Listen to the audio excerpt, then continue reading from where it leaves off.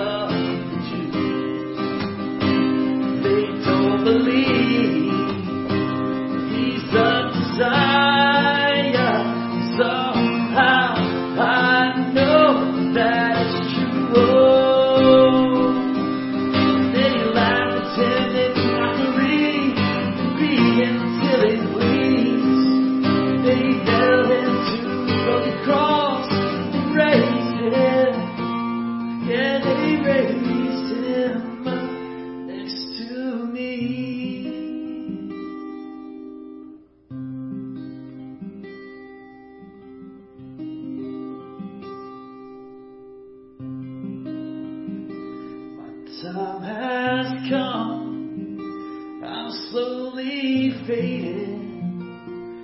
I deserve what I receive. Jesus, when you are in your kingdom, could you please remember me? Yeah. He looks and he's still holding on. Tears fall from his eyes. He says, I tell the truth today. You will be with me in paradise. Oh yes, I know that my time is coming soon. Oh yeah.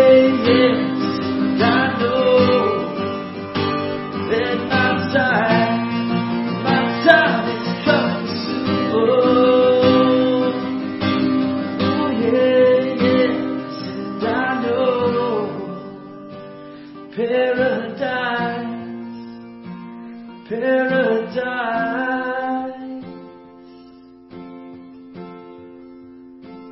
is coming soon.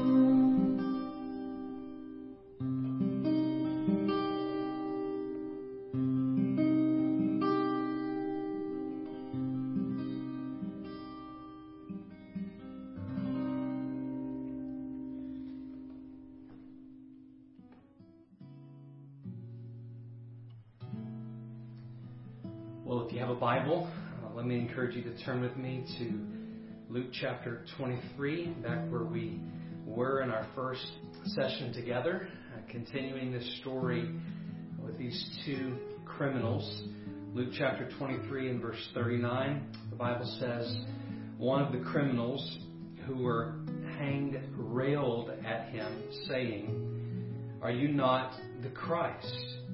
Save yourself and us." But the other rebuked him, saying, "Do you not fear God, since you are under the same sentence of condemnation? And we indeed justly, for we are receiving the due reward of our deeds. But this man has done nothing wrong." And he said, "Jesus, remember me when you come into your kingdom." And he, that is Jesus, said to him, "Truly I say to you, today you will be with me in paradise." Jesus hung on the cross between two criminals or two thieves. And you got to see the irony in that. Jesus was charged with blasphemy. He was charged with not paying taxes and leading others to do the same thing. He was charged with insurrection and even overruling the authority of Rome by claiming to be king. 2 times already, if you've read through Luke chapter 23, 2 times and 22, 2 times already, you'll see that once before Pilate and once before Herod, Jesus has already been found to be innocent. Both here in Luke. Jesus is not guilty. And when we get to this passage, even the criminal says, "Don't you see he's done no wrong?" So the irony here is that Jesus is hung between 2 criminals who are in fact guilty, not only of breaking the laws of the land, but breaking God's law. They were sinners. And Jesus, who was being crucified as a criminal, had never broken God's law. He was innocent. From there, you have 2 responses. You have the unrepentant criminal who mocks Jesus, and he says, "Are you not the Christ? Save yourself and us." The criminal doesn't even see the offense of his own crime.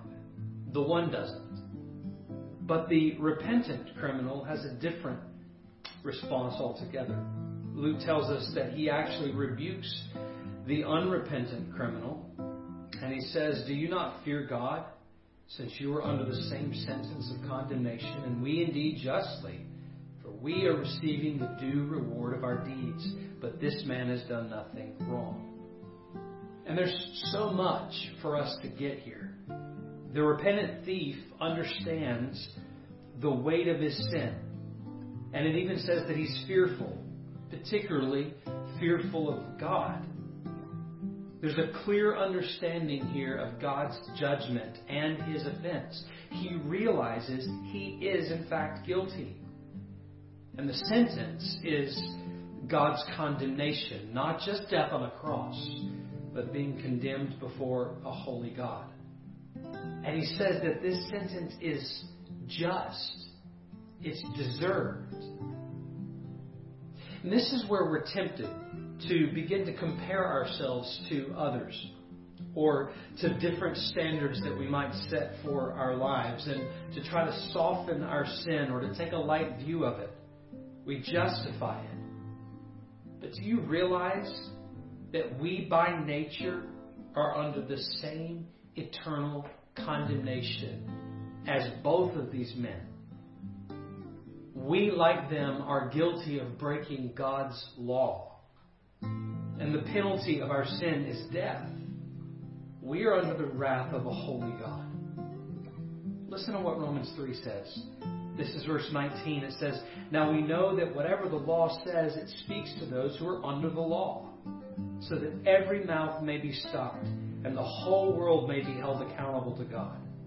For by works of the law, no human being will be justified in his sight, since through the law comes knowledge of sin." Every one of us justly deserves God's wrath. And that is why these last words of Jesus are so incredibly startling and amazing at the same time. The thief says, Jesus, remember me when you come into your kingdom. He's pleading for mercy. He has no other choice. The only thing that a guilty sinner can do before a holy God is to plead for mercy. And listen to how Jesus responds to the thief's plea. Truly I say to you, today you will be with me in paradise. You see, despite the man's clear guilt, his justly deserved condemnation, what happens in this moment is Jesus takes his penalty, he takes his condemnation, his sentence, and he reverses it. So that the man actually receives what should be due Christ, the innocent. But Jesus receives his guilt for him in his place. And he says, you will be with me today in paradise. And can I say the same thing is true for you and for me? Anyone who puts their faith and trust in Jesus Christ, you repent of your sins and you seeing your guilt, confessing that guilt before a holy God, trusting in Jesus to save you. The glorious news of Easter is that Jesus reverses your sentence. This is exactly why Jesus came to die, so that all who believe in him might not perish, but would have eternal life, paradise.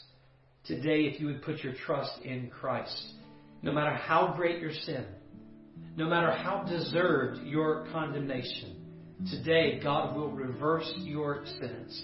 Your condemnation will be removed. Your life justified by God. Your sin guilt cleansed. And your eternal life with Jesus secure. There is therefore now no condemnation for those who are in Christ Jesus. Truly I say to you, today you will be with me in paradise.